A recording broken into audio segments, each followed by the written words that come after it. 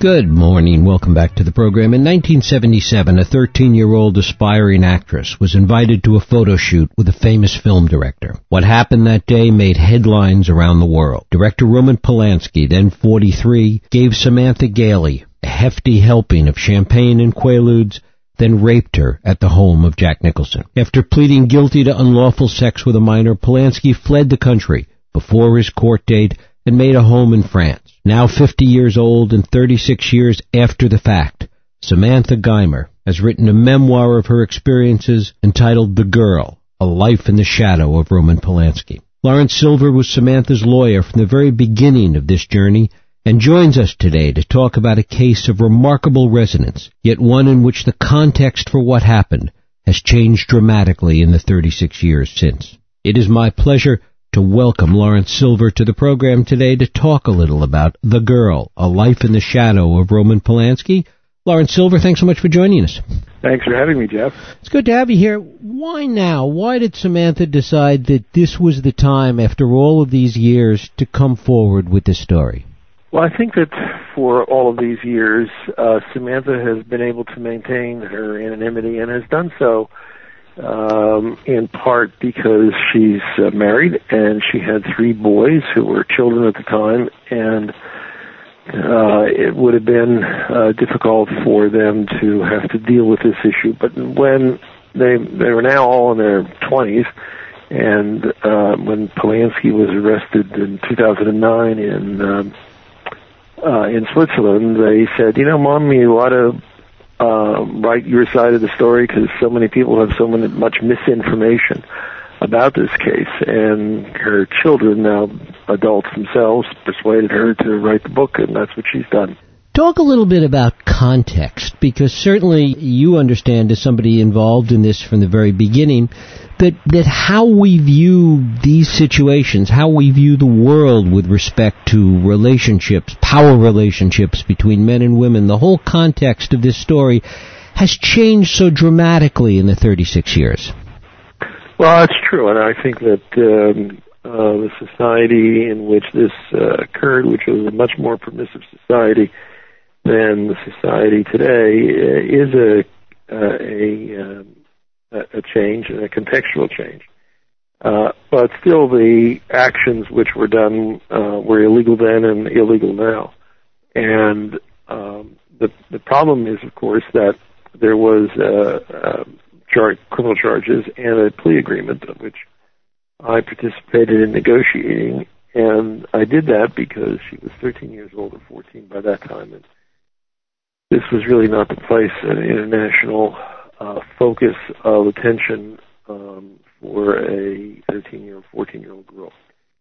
And it should have gone away in 1978 and been done with, and she would have not really been the focus of all the attention. But the judge, who had agreed to sentence Polanski to time served, changed his mind because he felt he was being criticized in the newspapers, and he was going to sentence Polanski to an indeterminate sentence that means up to 50 years in jail. And needless to say, that wasn't the arrangement, that wasn't the agreement, that wasn't the deal, and Polanski fled.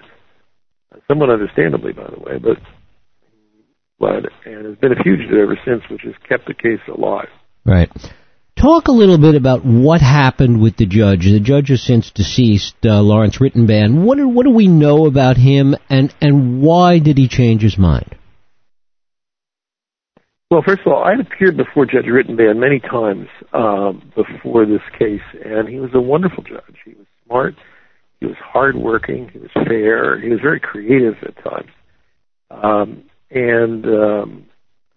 he was nothing less than an excellent judge. But somehow or another, when it was a high publicity case, I guess it's now called a high profile case, he changed, and he actually said it quite openly in chambers that he had agreed to the plea bargain sentence, but had been criticized in the press. He couldn't handle that for some reason or another, and was unable to be independent. And so he was going to change the sentence to be an indeterminate sentence, which in California can be basically you get released when the judge exercises his discretion and wants you released, and it could have been up to 50 years. What options existed at that point in terms of seeking a new judge or some kind of appeal at that stage of the legal process? None. There were no alternatives. There was later, Polanski's lawyer moved to disqualify Judge Rittenband. He resisted that disqualification, but then after he resisted it, he voluntarily transferred the case from himself to somebody else, so in effect granting the motion for his disqualification. But other than that, there was no appeal at that point, nor could there have been. The sentence would be within the discretion of the judge, and that's why, understandably, that's why Polanski fled. Talk a little bit about Samantha at 13. How did you get involved in the case? Talk a little bit about that. Samantha's father was a criminal defense lawyer in Pennsylvania, and found me and retained me because Polanski's lawyers at the time had demanded that the judge order Samantha to appear before a psychiatrist on the theory that Samantha had made this whole thing up. It hadn't occurred at all, and that this was a fantasy that she had of having sex with Roman Polanski, and that the charges were merely fantasy.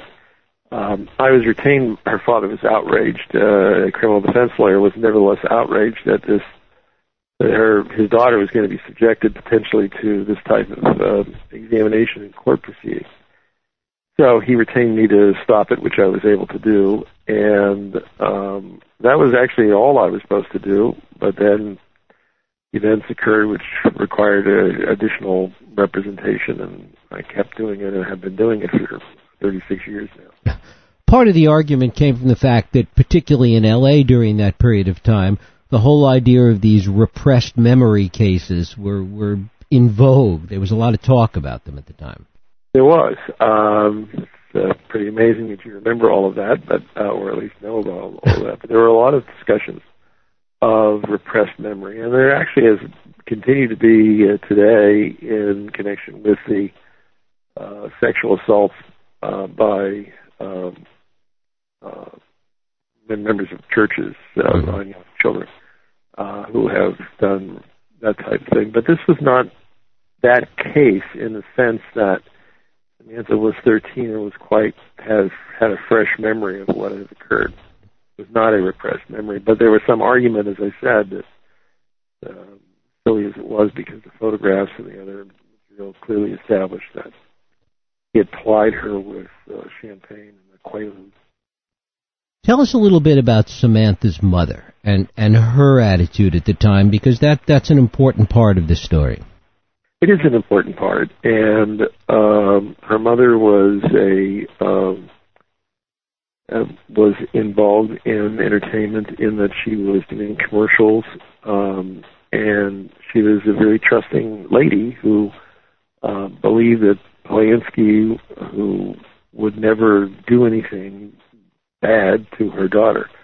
On the day of the photo shoot where the rape occurred, Polanski was supposed to, Samantha was supposed to be accompanied by a girlfriend. And right at the end, Polanski, as they were getting in the car, told her, we may be very late. And she said, well, I have to be back by a certain time. He said, well, you probably won't be back by that time. So she left. The mom was still in the house and didn't know about this. And so Polanski and Samantha went alone to Jack Nicholson's house.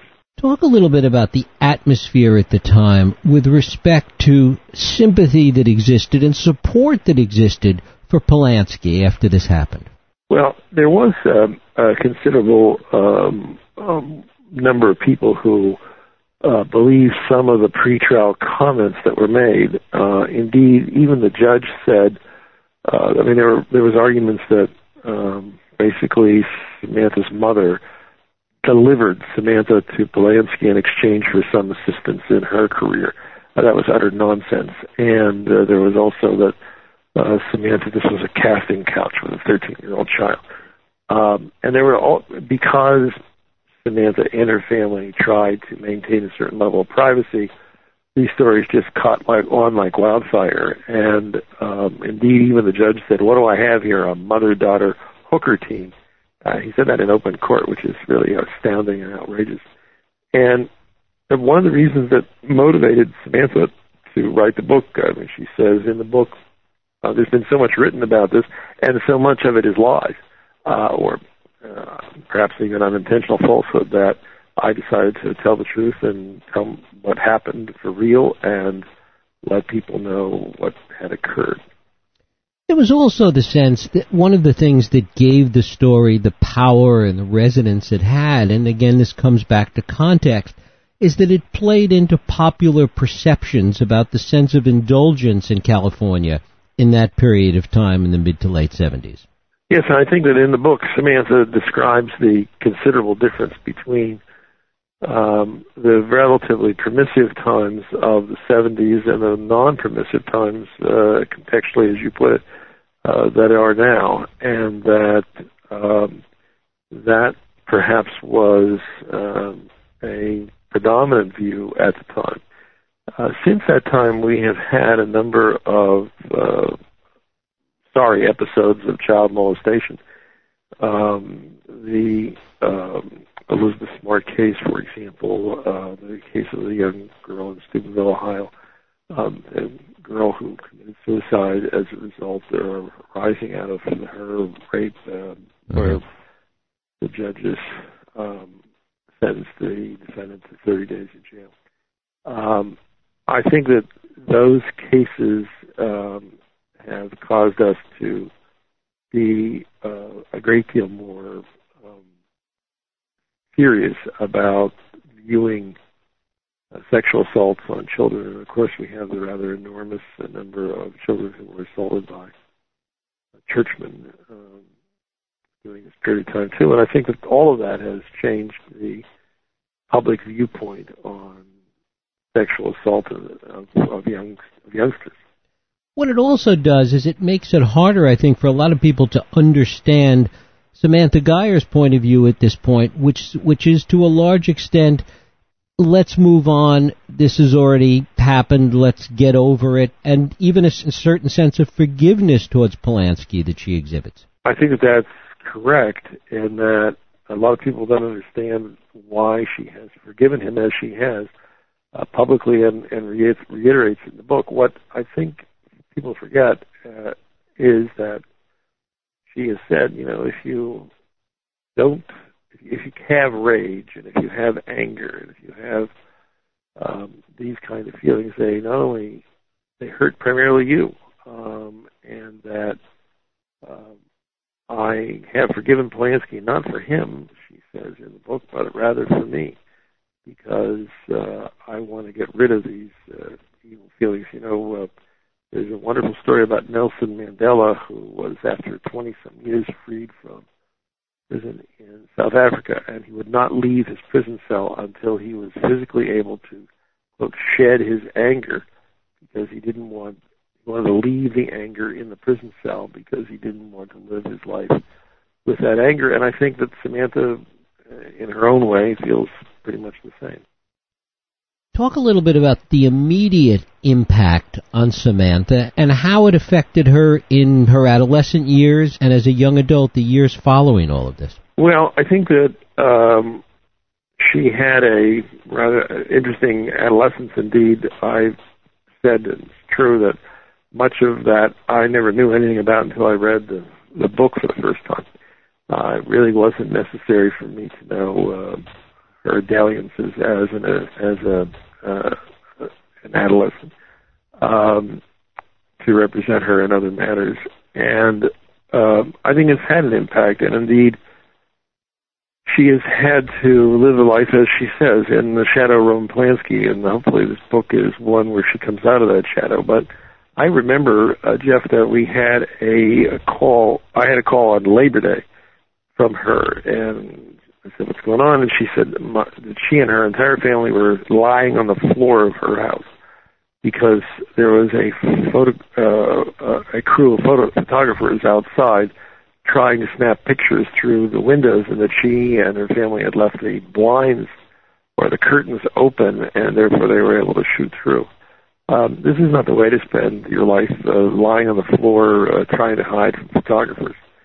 And it has had a constant impact. She has been victimized by, obviously, the criminal activity of Polanski, but also been victimized by the attention of being the victim in a celebrity crime. To what extent does she see herself as a celebrity in all of this? I think she's tried to avoid being a celebrity, but I think that she's been thrust involuntarily into a limelight that she would like to get rid of. And in fact, has directed me, as I've tried to for now a number of years, to get the case dismissed just so it can be chapter over and go on from here, but that hasn't happened, unfortunately. The case is still an open case, and every time there is something that happens to Polanski, whether he releases a new movie, he is nominated for an Academy Award, he wins an Academy Award. Why, every part of that, every time that there's an article, it mentions this case, and it encourages a lot of focus and attention. For example, when he was arrested in Switzerland in 2009, within about a week, between Samantha and myself, we had over 500 telephone calls. People wanting to interview her, people wanting to have photographs of her, etc. One of the things that is so remarkable is how strong the opinions still are with respect to Polanski, that it is so, to this day, 36 years later, so polarizing. That's true, and that may be the result of that is that half the story has been, until this book, not told, and that the people were assuming things to be true, which turned out not to be true at all. And there was a theory that her mother delivered Samantha to Polanski to advance her career, or that Samantha was on a quasi-casting couch at age 13. And none of this was, of course, true. But a lot of people believed it, and a lot of people repeated it. And hopefully this book will put things to rest in that regard. Is it your hope, is it Samantha's hope, that this might aid in finally getting the case dismissed? Oh, of course, yes. What's been the chief obstacle to that?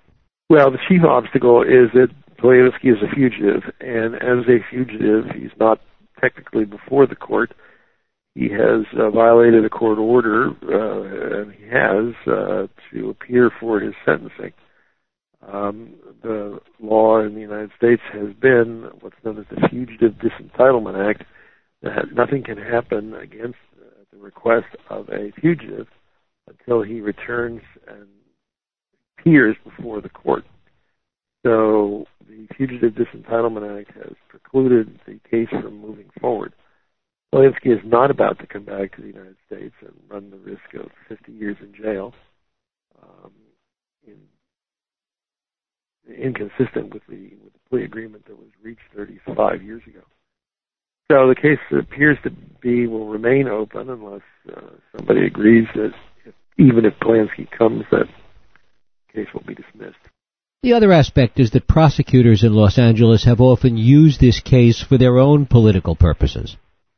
Well, we've found it peculiar that the case was substantially for years dormant until Steve Cooley decided to run for Attorney General. Talk a little about that and the degree to which that, because it seemed so transparent, should have had some larger impact in people's perception of this case. Well, to some it was transparent, perhaps to you and perhaps to me, but it was not generally, and a lot of people congratulated Cooley for doing this. You know, right after the event, when Polanski fled, the then district attorney and the assistant district attorney, Roger Gunson, declined to bring any charges against Polanski for fleeing, though he could have. I mean, they could have sought his arrest for failure to comply with bail requirements, for fleeing the jurisdiction, but they didn't do that. And that was done all of a sudden, 33 years later, because for no apparent reason, all of a sudden there was a great effort to bring him back, and that was coincidental to Cooley's attempt to be elected Attorney General. Nevertheless, having done that, certainly Polanski was a fugitive.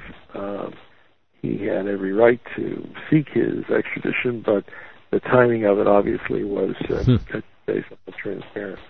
Has there been any contact ever between Polanski and Samantha? Yes, in a minor sort of way. There had been he wrote her an email.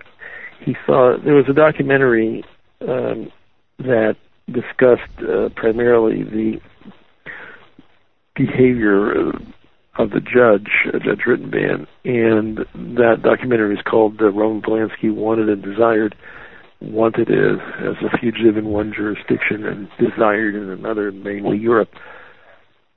And as a result of that, watching that movie, Polanski wrote a letter of apology to Samantha. It's set forth in the circumstances, and the letter of apology is quoted in the book.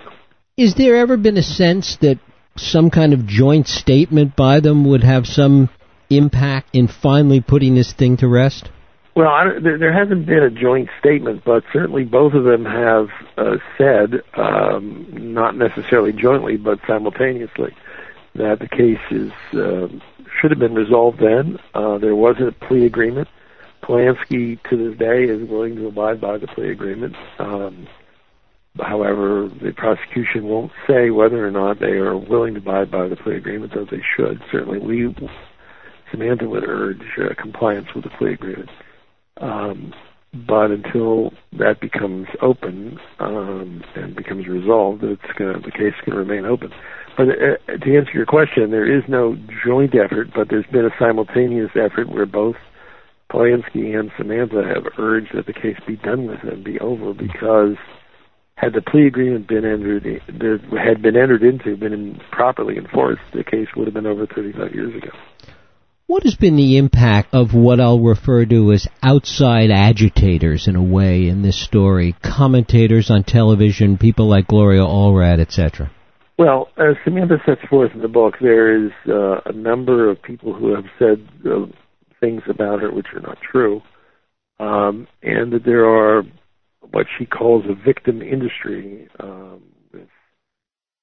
think she identifies Dr. Phil and Nancy Grace and Gloria Allred, who prevail by making victims. They have not been particularly nice to Samantha because they've called her a weak victim because she has forgiven Polanski, and she has urged that the charges against him after 35 years be dismissed. Where do you think this is all going to go from here, Lawrence? I don't think things are going to change. I don't think that Polanski's coming back. I think that under the fugitive disentitlement law that the case will remain open and not get dismissed. The district attorney has discretion to dismiss the action, and we have certainly not only requested it, we've demanded it in various court proceedings. But as long as it remains open, it will be open. And what impact does Samantha think that this book, and finally coming forward with this story, what impact does she think that it will have on her life? Well, I think that the book, the title of the book sort of tells a lot, that she has lived in the shadow of Roman Polanski. She has lived in that shadow because she's tried to maintain her anonymity. She clearly has given that up by writing this book, identifying herself, and I think she hopes to step outside of that shadow and not be more controlled by it than it has already done. Lawrence Silver, the book is The Girl, A Life in the Shadow of Roman Polanski, about the life of Samantha Geimer since her encounter with Roman Polanski in 1977. Lawrence, I thank you so much for spending time with us today. Yeah, thank you so much for having me. Appreciate it. We'll take a break. I'll be right back.